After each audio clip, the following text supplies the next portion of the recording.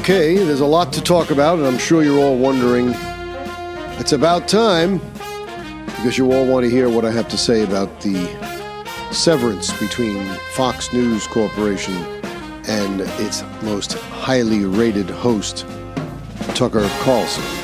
Hi, everyone. I'm Jamie Durie, and welcome to another episode of the Jamie Durie Show podcast. If you have not already done so, please subscribe to the show, and you can do so in one of several easy ways. You can either go to the Google Play Store or the iTunes App Store, and you can simply search out the Jamie Durie Show. We're listed in both. Or you can download the free Podbean app in either of those two stores. It's our hosting service. And then you can simply search out the Jamie Durie Show on that app and subscribe that way. Either way you subscribe, you'll be able to leave comments, reviews. We desperately need more of both so that we can continue to grow the show and bring more offerings to you. We try and do a good job, so give us a 5-star review. We would appreciate it. Tell your friends about us, and share the show on social media whenever you can. Facebook, Instagram, Twitter, if you use that. Truth Social, which is fast-growing. There's a host of them, you know. And there's a reason why social media is growing the way it is. There's several reasons. And we're going to get into all of this today because it all has to do with some of the reasons behind the firing of Tucker Carlson, and there's no other way to describe it. Now, Fox has been silent on the issue, other than saying they parted ways and thanking him for his service. They realized there's a contractual obligation to pay out the balance of his contract, and he's a very handsomely paid man. I believe it's something on the order of $20 million a year. So it isn't like Tucker Carlson is going to be hurting for money. In fact, if he never worked again, he would live a very comfortable life. But I'm sure we're going to hear more from Tucker Carlson. So how does this all play out? What brought this about? Are the speculations made by many in the mainstream media really accurate? Or are they out to lunch too and missing the boat or missing the point completely? Well, I think they are missing the point. Now, I heard it floated by a couple of people on Sky News, which is a subsidiary of the Murdoch family. That's their news agency in Australia, that Tucker Carlson was let go because he felt he was too big, that he was bigger than the network and he could do what he wanted. And then there was speculations of a toxic work environment and so forth, and this and that. I don't think any of that is accurate. I don't think that Tucker Carlson thought he was bigger than the network. I think these are retroactive falsehoods that are being put out there to try and explain why they felt they had to let him go. In my view, there are other forces at work here. Number one, Fox News has undergone a metamorphosis. It is not the network that it was. When Fox News first started, back in 1996, when it was first offered, it was a burgeoning, newly formed network. It was founded by Rupert Murdoch. They had Roger Ailes as its founding CEO, and it launched back in October of 1996. It had 17 million cable subscribers. It grew tremendously during the 1990s and the 2000s and became the dominant cable news network that was subscribed to by Americans. By 2018, it had 87 million U.S. households where you could receive Fox. That's 91% of all television cable subscribers in this country. In 2019, it was the top-rated cable network, averaging 2.5 million viewers in prime time. Now, Murdoch is the executive chairman. Suzanne Scott has been the CEO since 2018. We all know that Roger Ailes became very ill and he passed away. Increasingly, though, the CEO role has been taken on by Lachlan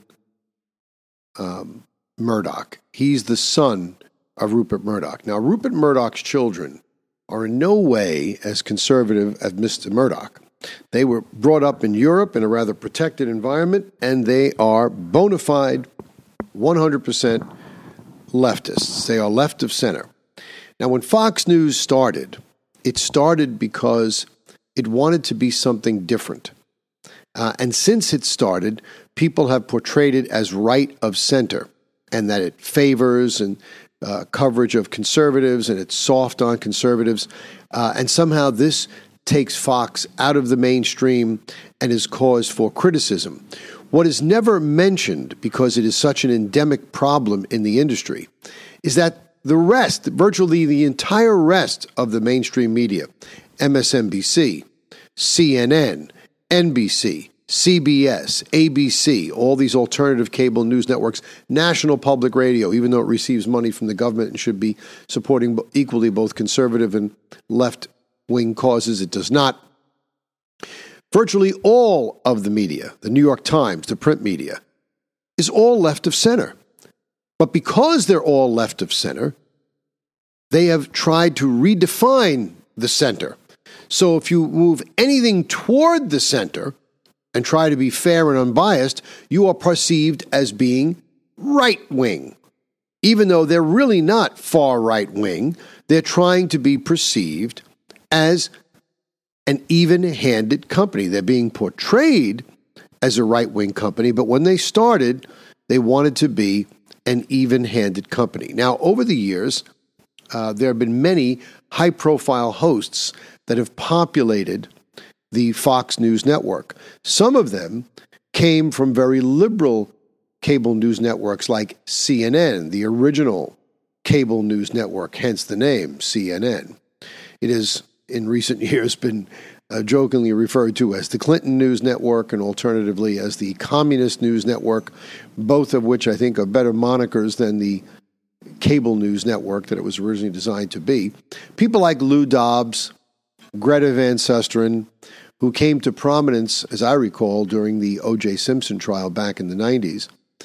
Both of them were formerly on CNN, and both of them moved to Fox News. Now, for various reasons, they have left. Greta Van Susteren's gone on to greener pastures in Newsmax. She was the first of the real high-profile hosts. I mean, Greg Kelly came from morning talk show host with Rosanna Scotto, but not the same stature as Greta Van Susteren. She was the biggest name that they landed. That was formerly from another network. I mean, you have Sean Spicer. He was the press secretary for President Trump, but the real big name was Greta Van Susteren. Now, Lou Dobbs was another big name. Now, Lou Dobbs was very much in support of President Trump. He questioned Barack Obama's citizenship. He was one of the few media people that was a proponent of the birther issue. And by the way, don't just be so dismissive of these things that the mainstream media is dismissive of. They're dismissive of them simply because they don't like them. They disagree with them. So naturally, it's necessary for them to demean anybody who takes an alternative view. It's necessary for them to defame anyone who takes an alternative view and claim that there's no evidence. In many cases, you'll find that there is considerable evidence for a lot of these alternative theories. They're just being suppressed, or when you do present the evidence, they just dismiss it and say, "Oh, that's not true. That's not true. They never did that." When it is true, and you see this time and time again. The big issue that we're confronting lately, we've seen, is the big transgender issue, and it's almost getting to the point where we're having transgender terrorism. The last several of these mass shootings, the one in Nashville most recently, are people that either identified as transgender or binary. Now, when Dr. Paul McHugh had written a fantastic article that appeared in the Wall Street Journal back in 2014, explaining how these people were suffering primarily from a mental disorder, the left began to attack him and said he didn't know what he was talking about. Now, let me just give you a little background. Dr. McHugh was the head of psychiatry at Johns Hopkins University from 1975 until 2001. Now, Johns Hopkins University, for those who don't know, and I would say that's most of us because we'd have no reason to know, was the very first medical institution in this country to perform what we now euphemistically call gender reassignment surgery. Back in my day, we used to call it sex change operations. They no longer perform the operation there at Johns Hopkins. They refuse to do it because their long-term studies of the cases that they tracked post-surgery provided no better results for the recipients of that surgery than people who opted for therapy. And Dr. Paul McHugh has also cited many studies in defense of protecting our young children from medical malpractice, where doctors, without the parents' ability to even object based on some laws passed in certain states where they're going to treat these children and help them achieve their transgender dreams. We're talking about children in some cases who are pre-adolescent, 8, 9, 10 years old. My son is 14 going on 15. He agonizes over what he's going to order in a restaurant. The notion that he could make a sweeping decision that will affect the rest of his life and be irreversible when these drugs are administered or surgeries are performed is to me unthinkable, that I would not have a say-so in this. And so he cites British studies where 70 or 80% of these children who had these feelings had them spontaneously resolve of their own accord. And yet we have politicians in this country are willing to let these children be led down an irreversible path. So there are many instances where there's ample evidence to the contrary of the prevailing liberal view, and they just dismiss it. They want you to believe that you're just making it all up or you're imagining it. So they try and discredit Dr. McHugh in this instance, saying he doesn't know about transgender. Well, how could you be the chief of psychiatry at the first institute in this country to perform transgender surgery, and you're there for 26 years and know nothing about it? So this is laughable. You see the same things with the election in Arizona. And I've given you data on this program where we saw the mail-in ballots in Maricopa County in 2020 were dwindling as the day approached election. 15,000 ballots coming in 10 or 12 days out, then 12, then 10, and the day of the election about 1,000 or 2,000. And then mysteriously, the day after the election, 18,000 ballots show up, 18,500. And the following day, another 2,000 show up. So after the election, something like 20,000 ballots show up, 20,500. Only 984 were disqualified. All of them were supposed to be disqualified because according to Arizona law, any ballot that arrives after 7 p.m. on Election Day is invalid. Yet 19,500 of these late ballots were all counted, and the overwhelming majority were filled out for Joe Biden. So we're not supposed to even be allowed to raise this issue and question it? You see, this is the problem I have. People don't have to believe what you say, and they don't have to agree with what you say. But the notion that you shouldn't even be allowed to say it is nothing short of censorship. And relabeling it, well, it violates our misinformation policy. Doesn't change it. It's censorship by any other name. And I'm building up to this because that, my friends, is what's at the root of these removals of these people. Now, Lou Dobbs was ultimately removed from Fox News, and he's bounced around. He has a job in radio now. I hear him on the air giving certain financial reports, but he's still out there, and he has a podcast, I believe. He has a website. He's not going away. Bill O'Reilly certainly hasn't gone away. He's got a radio show on WABC, which is not a small station. And he also has a podcast, I believe. So you have these vehicles out there. Now, Fox News did go on to survive. They survived the exodus of Greta Van Susteren. They survived the exodus of Bill O'Reilly, whom they got rid of supposedly because of sexual harassment suits. They survived the exodus of Lou Dobbs. But back then, Rupert Murdoch was playing a larger role in the affairs of the network, and Roger Ailes was still with us. Roger Ailes is now gone. Rupert Murdoch has taken a back seat, and his very liberal children and their hirees are who's running the network. Now, they've just settled with Dominion for $757 million. I think what's going on is Fox News is looking at this from a purely business perspective. They're no longer pursuing a mission to get the conservative point of view or even mainstream point of view out there. They want to see if they can become mainstream. But there is no mainstream. The mainstream media is mainstream in name only. They're all the same, and they're all left of center. So what you have going on here is an attempt to completely silence the left point of the right wing or the conservative point of view. Ever since Ronald Reagan got rid of the fairness doctrine, where everyone had to have equal time on the radio. Oh, we got 30 minutes of liberal talk. Well, you got to have 30 minutes of conservative talk. Funny how that never affected NPR. It gets public money, and all there is liberal talk on NPR. But the liberal point of view, once Ronald Reagan got rid of the fairness doctrine, which was completely unfair,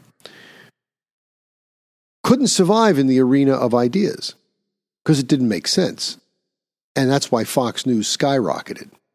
Well, now they're retreating because the people that run it are not conservative, and all they're interested in is going along. And if they have to go along to get along, that's what they're going to do. Now, I just found out recently, I wasn't aware of this, that there's a big move to eliminate AM radios from our cars. How many people spend a lot of time in their cars, especially outside the major metropolitan areas where the public transportation does not exist the same way it does here in New York? You know, people who live in New York and your big eastern cities, Philadelphia, Chicago, were spoiled by the volume of mass transit. You don't have that even in Los Angeles. In the vast majority of the country, people do commute with their car, and their commutes can be lengthy, and they spend their time listening to the radio. They get their information, and AM radio is still very conservative. They don't want you to hear it. Now, Tucker Carlson was the most popular host on cable news. He was the most watched, the most listened to, and the most influential. He was one of the few people that really challenged the status quo. He showed you video footage never before seen of the January 6th quote-unquote riot. It wasn't a riot. It was a demonstration that got a little bit unwieldy, and that we have evidence to suggest was deliberately inflamed by plants, by people working for the FBI that broke through the barriers to get these people to get inside. And the only person remained killed there by anyone. No police officers were killed by any protesters. That was all exposed as a falsehood. Was Ashley Babbitt, executed by that cowardly lieutenant who should be prosecuted for homicide, because I have intimate knowledge of how these shootings are investigated, and I have intimate knowledge of what are the justifiable reasons for the use of deadly physical force against someone. And none of those things were present when that lieutenant shot Ashley Babbitt. She wasn't threatening deadly physical force against him or a third party. She wasn't engaged in a residential burglary. She wasn't engaged in a rape or a sodomy or an arson or any of the crimes where you can use deadly physical force to either terminate the crime in progress or arrest for the crime if someone was leaving. And no additional statutes have been articulated that would say that to defend the Capitol, you're allowed to use deadly physical force in this or this circumstance. So that was out-and-out murder. But he was showing the footage of nonviolent aspects of this, where certain people were being actually escorted through the Capitol by the Capitol Police. That's not just fancy editing. If that happened, it happened. So the only editing in the Academy Awards about, oh, the film editors should get an award. Look how they edited that to make a riot look like not like a riot. No. It's the opposite. You saw snippets of film from the mainstream media designed to make a rowdy demonstration look like a riot. We had riots in this country. We had riots during the George Floyd demonstrations that became riots. We had riots with Antifa, with Black Lives Matter, and nobody was ever prosecuted for these things. In fact, in New York, they're giving them money. So Tucker Carlson was just the latest in a series of suppressions, but he is the most high-profile conservative voice silenced because he would say things that other people would not say because they were afraid to say it. They're attempting to bludgeon the mainstream population into silence to make you believe that everything they say in the media is true, and if we're not talking about it, then it isn't happening and it isn't true. But there is a plethora of evidence to show that things are not right in society and things are not right with our elections. We saw it again in Arizona, which seems to be a state of much contention. Republicans seem to vote in great majorities on Election Day. Why is it that there is problems with the machines in all these places in Maricopa County? See, if you can disrupt voting on Election Day, you're engaging in election tampering because you're disproportionately affecting Republican votes. And they know this. They know this, and they do it.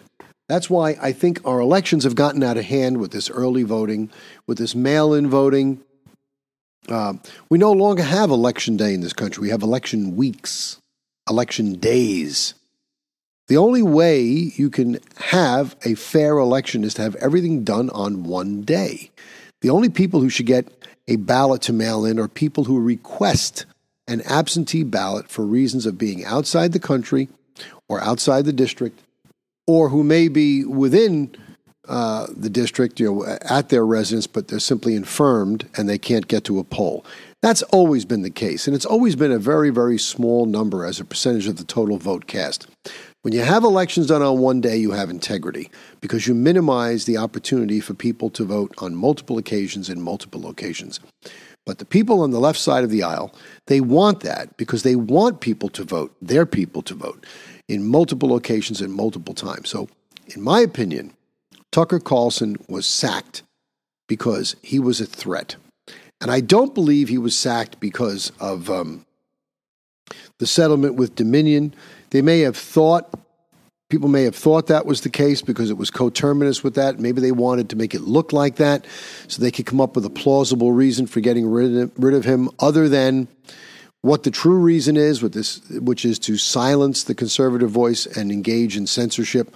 But make no mistake about it, Tucker Carlson was removed from Fox News for reasons having to do with large-scale censorship of right-of-center views or mainstream or traditional American views and values and opinions.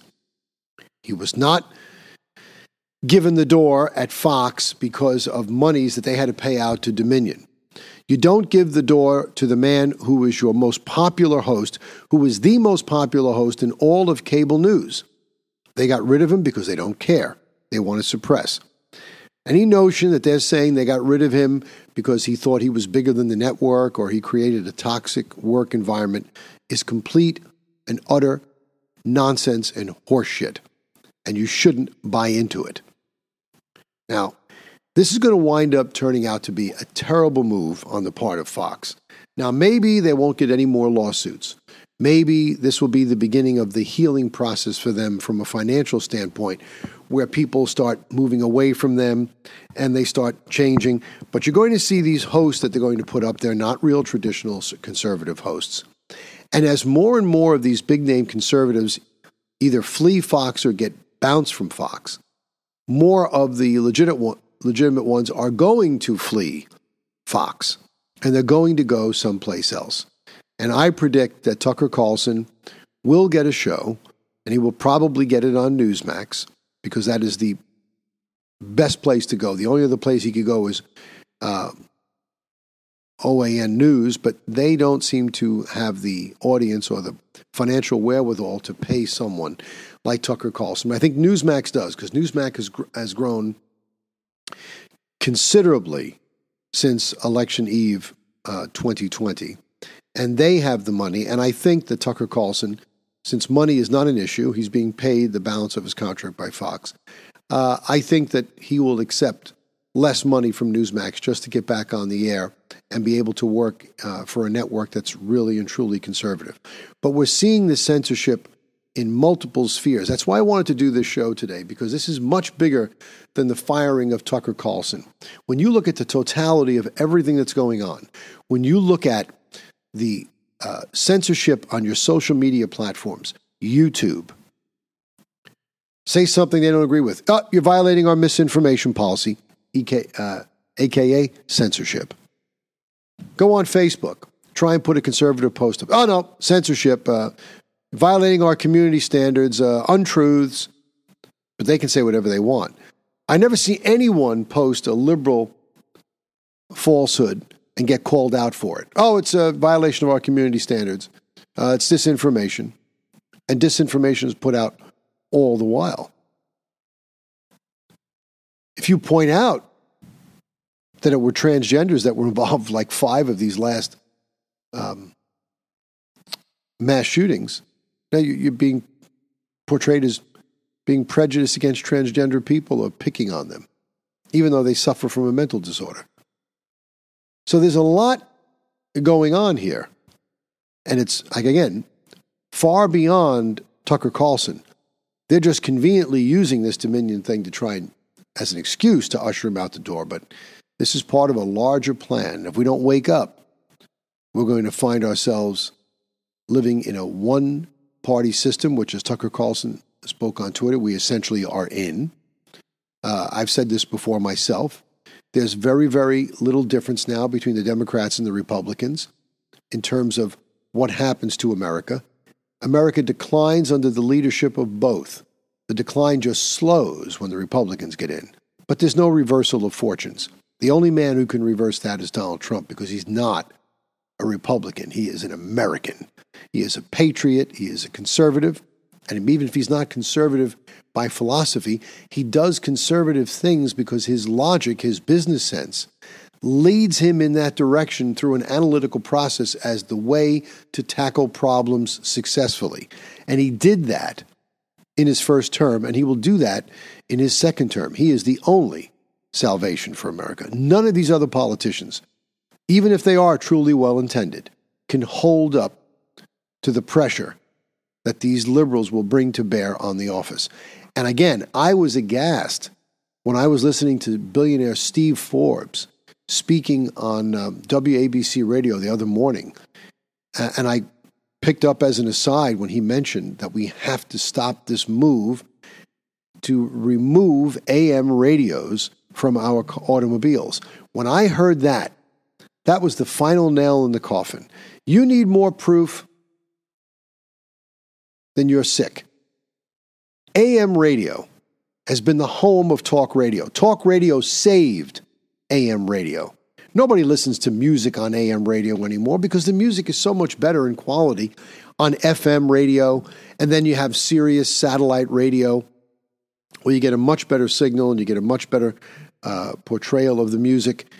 AM radio is now the home of talk radio. Talk radio saved AM radio, and it was a symbiotic relationship because it was mutually beneficial to both AM radio, the talk show hosts, and the American public, because now we have a place where we can go to get an alternative point of view and to get a full airing of facts and a debate on various issues that you just don't get on television. You get an interactive audience on talk radio. You have call-in lines. You have a variety of guests and opinions. You have the time to discuss it. And in your bigger syndicated talk show hosts where the advertising dollars are greater for every minute of advertising time, you can get more talk time in and fewer commercials. There's still a lot of commercials, but not like it would be on a regular talk show. I remember I used to subscribe to the website of the late, great Rush Limbaugh. And I did so because I'm a businessman. In addition to doing this podcast, I have a couple of other businesses. And between noon and 3, Monday through Friday, I was always busy doing other things. Now, if I happened to be in the car at the time, I would certainly listen to Rush. But I couldn't devote 3 hours of my day to listen to Rush then. So what I would do is, by subscribing to his website, his show was reduced to podcasts. Hour 1, Hour 2, and Hour 3.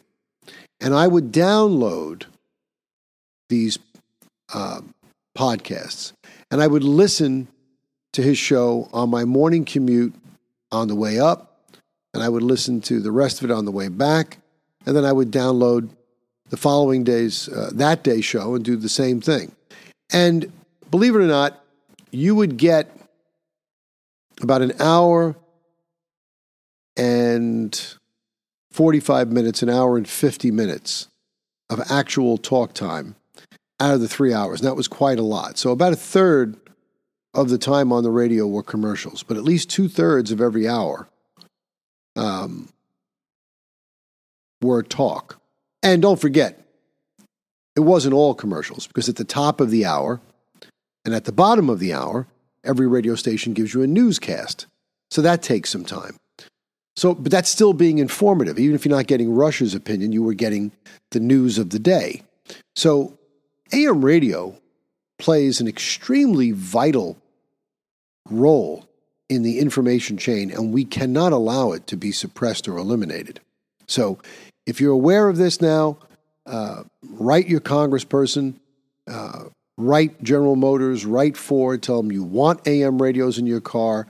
Those of you in the heartland of America who depend on your car and your car radio, you have to make these things known. You really do, because AM radio, it would be a terrible thing if AM radio would pass into history. Now, getting back to Tucker Carlson for a minute, you see the bias against conservatives and people who want to speak the truth throughout the government. We have veterans now responding because certain people in the Pentagon were celebrating Tucker Carlson's departure from Fox. One senior Pentagon official who wouldn't give his name, quote, "We're a better country without him bagging on our military every night in front of hundreds of thousands of people. Good riddance." Well, former Navy SEAL Scott Taylor sent out a tweet in response to that, saying, quote, "It's highly inappropriate for a Pentagon official to be making comments about the sacking of a media figure who questioned them. This, no matter your views on Tucker himself," said former Navy SEAL Scott Taylor, "this should be denounced in a bipartisan way." Army Ranger veteran Sean Parnell also spoke up in the defense of Tucker Carlson, saying the cable news host never, quote-unquote, bagged on the military, but that he had instead attempted to hold U.S. defense officials accountable for their carelessness on matters such as their chaotic Afghanistan withdrawal. Quote, "Tucker never bagged on our military.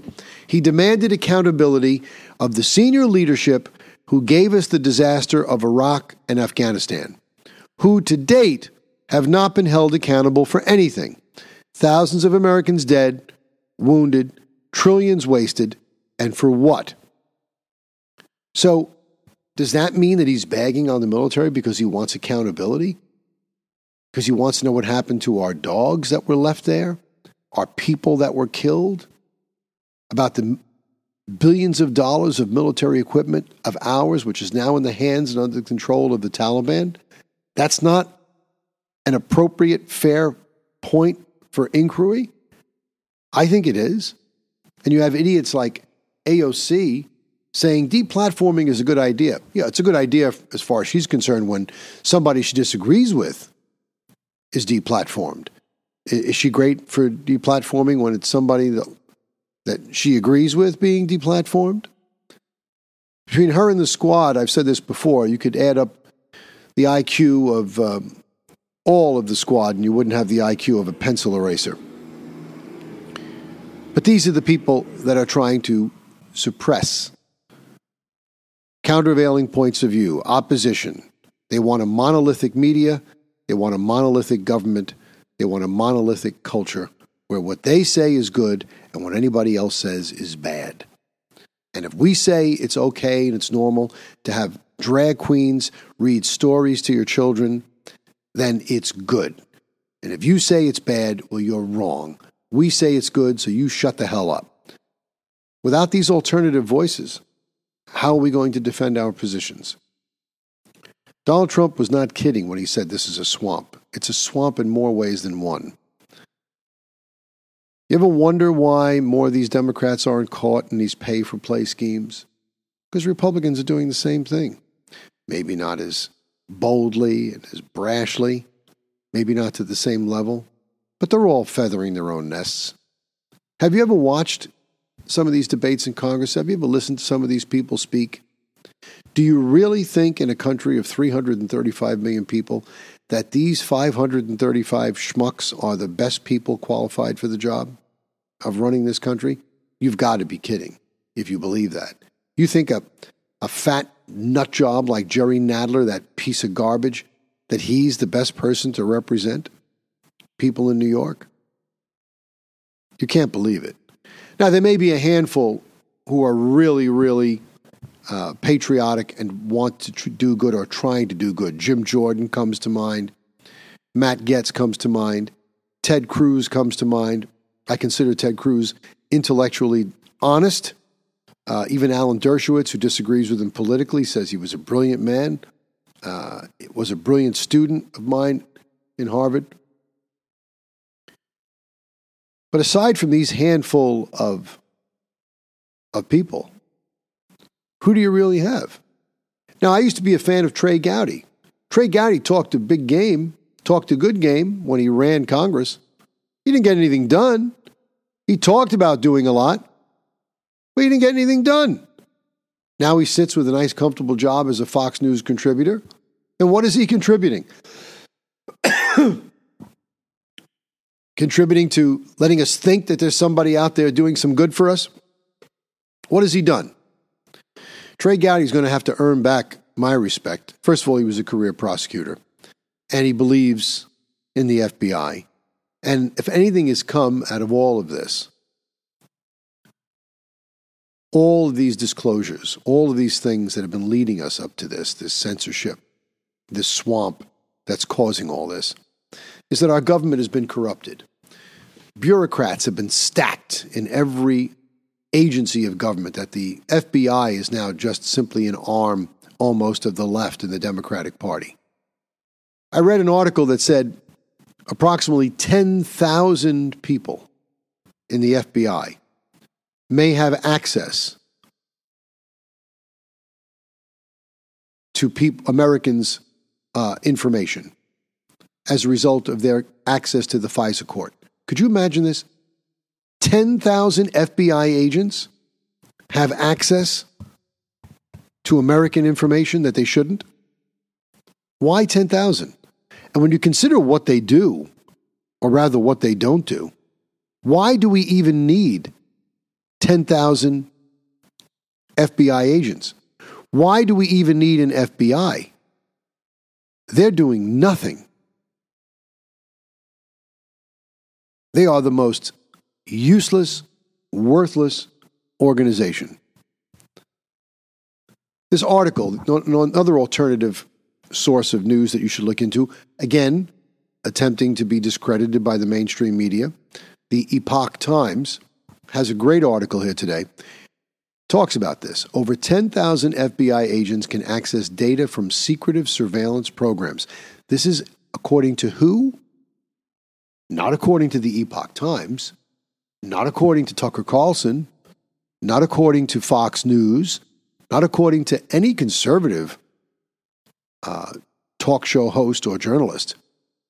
But this is the opinion of Michael Horowitz, used to be the Inspector General, currently the chair of the Pandemic Response Accountability Committee, testified during a House Oversight Reform Committee hearing.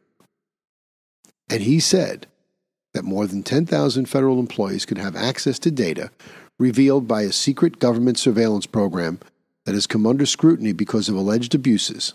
Let me read this to you. If you think your government hasn't turned against you, listen to this. If you think the FBI is still necessary, listen to this. I wanted to do a whole show just on the FBI, and I may, but it's clear in light of this that the FBI is an agency that no longer serves any useful purpose. Now, to make a long story short, the FBI grew out of several other agencies that came into being following the assassination of President McKinley, where certain people thought that the country was under attack by insurrectionists or foreign powers and so forth and so on. But it officially became the FBI, having grown out of the Bureau of Prohibition when we had prohibition in this country. And it became the FBI officially in 1935, I believe. That's when the division was changed to the Federal Bureau of Investigation. But even prior to the change, the agency was headed by J. Edgar Hoover. And maybe that's part of the problem with the FBI, because it was headed by Hoover from 1924 to 1972. That's a long time for one man to put his fingerprint on a bureau. Now, since that time, many changes have happened in the Bureau, and now we have all manner of people that have been running it. Even though Hoover was not a nice man, he did a lot of spying on a lot of people. Now the spying is still being done, and it's being done on many Americans as a way to intimidate and suppress. Now, getting back to this article, just want to get to some of these reps here. Now, this is a court-ordered report released in May of 2022, and this revealed that the FBI had made more than 3.3 million queries of Americans under the authority of the FISA court, which is the Foreign Intelligence Surveillance Act court. Now, Matt Getz was on the panel, and he said, if I represent to you that we believe there may be north of 10,000 people in the federal government who can perform FISA queries, would anyone here have a basis to disagree with that? And all three of the witnesses that appeared before the committee said they did not disagree with it. They understood that this was a true figure. 10,000. He says, why is that number so big? Now, here are the abuses. The program in question is called FISA Section 702, and it's been audited frequently. Aside from incidents uncovered in 2021, the intelligence community has repeatedly failed audits. Now, in 2019, back when Michael Horowitz was the Inspector General for the Justice Department, he investigated a random sampling, it says in this article, of 29 FISA cases that the FBI put forth. None of the 29 cases chosen were found to be legitimate. And these were all randomly selected. So if they randomly select 29 cases and none of them are legitimate, what does that tell you about what's going on with the FISA court and the FBI? The FBI is just doing whatever they want without any oversight. Now, to make a FISA query of American citizens, the FBI and other law enforcement agencies are legally required to receive the approval of the closed-door FISA court. But when Horowitz did his investigation, he found that in none of the 29 cases that he had randomly chosen had these queries been carried out properly or legally. Now, from the representative from Arizona, Mr. Biggs, said from an earlier conversation with Horowitz that in 25 of the 29 cases, there was, quote, unsupported, uncorroborated, or inconsistent information. Further, the FBI couldn't even produce the relevant investigative files in the other 4. So in those 29 applications that were reviewed, the Inspector General found over 400 instances of noncompliance with the Woods procedures. Referencing Woods procedures are procedures that the FBI requires that the FISA request be scrupulously accurate. Now, since 2021, the FBI supposedly has reduced the number of illegal queries by about 90%, according to Director Christopher Wray. But we're going to have more oversight and more auditing of the FBI's files to make sure that this is true. But the point is, they only reduced them, if they have reduced them, in fact, because they got caught. If they didn't get caught, they wouldn't be reducing them. So we have an out-of-control FBI. We have a White House that's run by a man that doesn't even know he's alive. that has just declared he's going to run again, even though he's going to be 82 years old when he begins his next term, and he's an old 82. He's pooping in his pants, and he doesn't know where he is. But I suspect he's doing it because the people who are really running the country like the fact that they can run the country from behind closed doors and let him take all the arrows. How he's going to get elected with a 39% approval rating is beyond me. And if he should be the nominee against President Trump, I don't really know how they're going to sell it on the American public if they try and make you believe that Joe Biden wins again in 2024. I don't think anyone's going to believe it except the most hardcore leftists. Things just simply were not that bad under Donald Trump. The economy was good. We were energy independent. The gas was less than $2 a gallon. People were gainfully employed. The stock market was up. I mean, people were coming home. We weren't going off to fighting wars. You can't really argue with that. That's an unassailable truth. So we have all of this going on. We have a weaponized government against us, and we have a studied, focused campaign to narrowly define what it is you're allowed to hear and see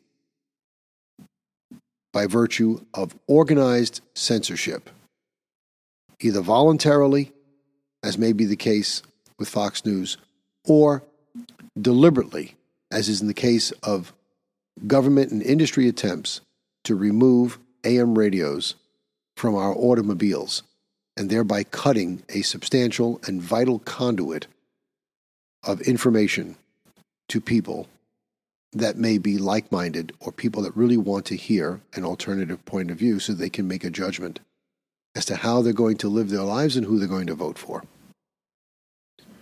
Now, this should be concerning. What I've said today should be concerning and disturbing to any person who believes in freedom and believes in honesty. If you take an honest evaluation of what I've said and look at it, you'll see that there's a lot to this. We're going to be following this story and others. We're going to be following the Tucker Carlson Odyssey. So stay tuned here. Tell your friends about us. And please share our shows and give us a 5-star review.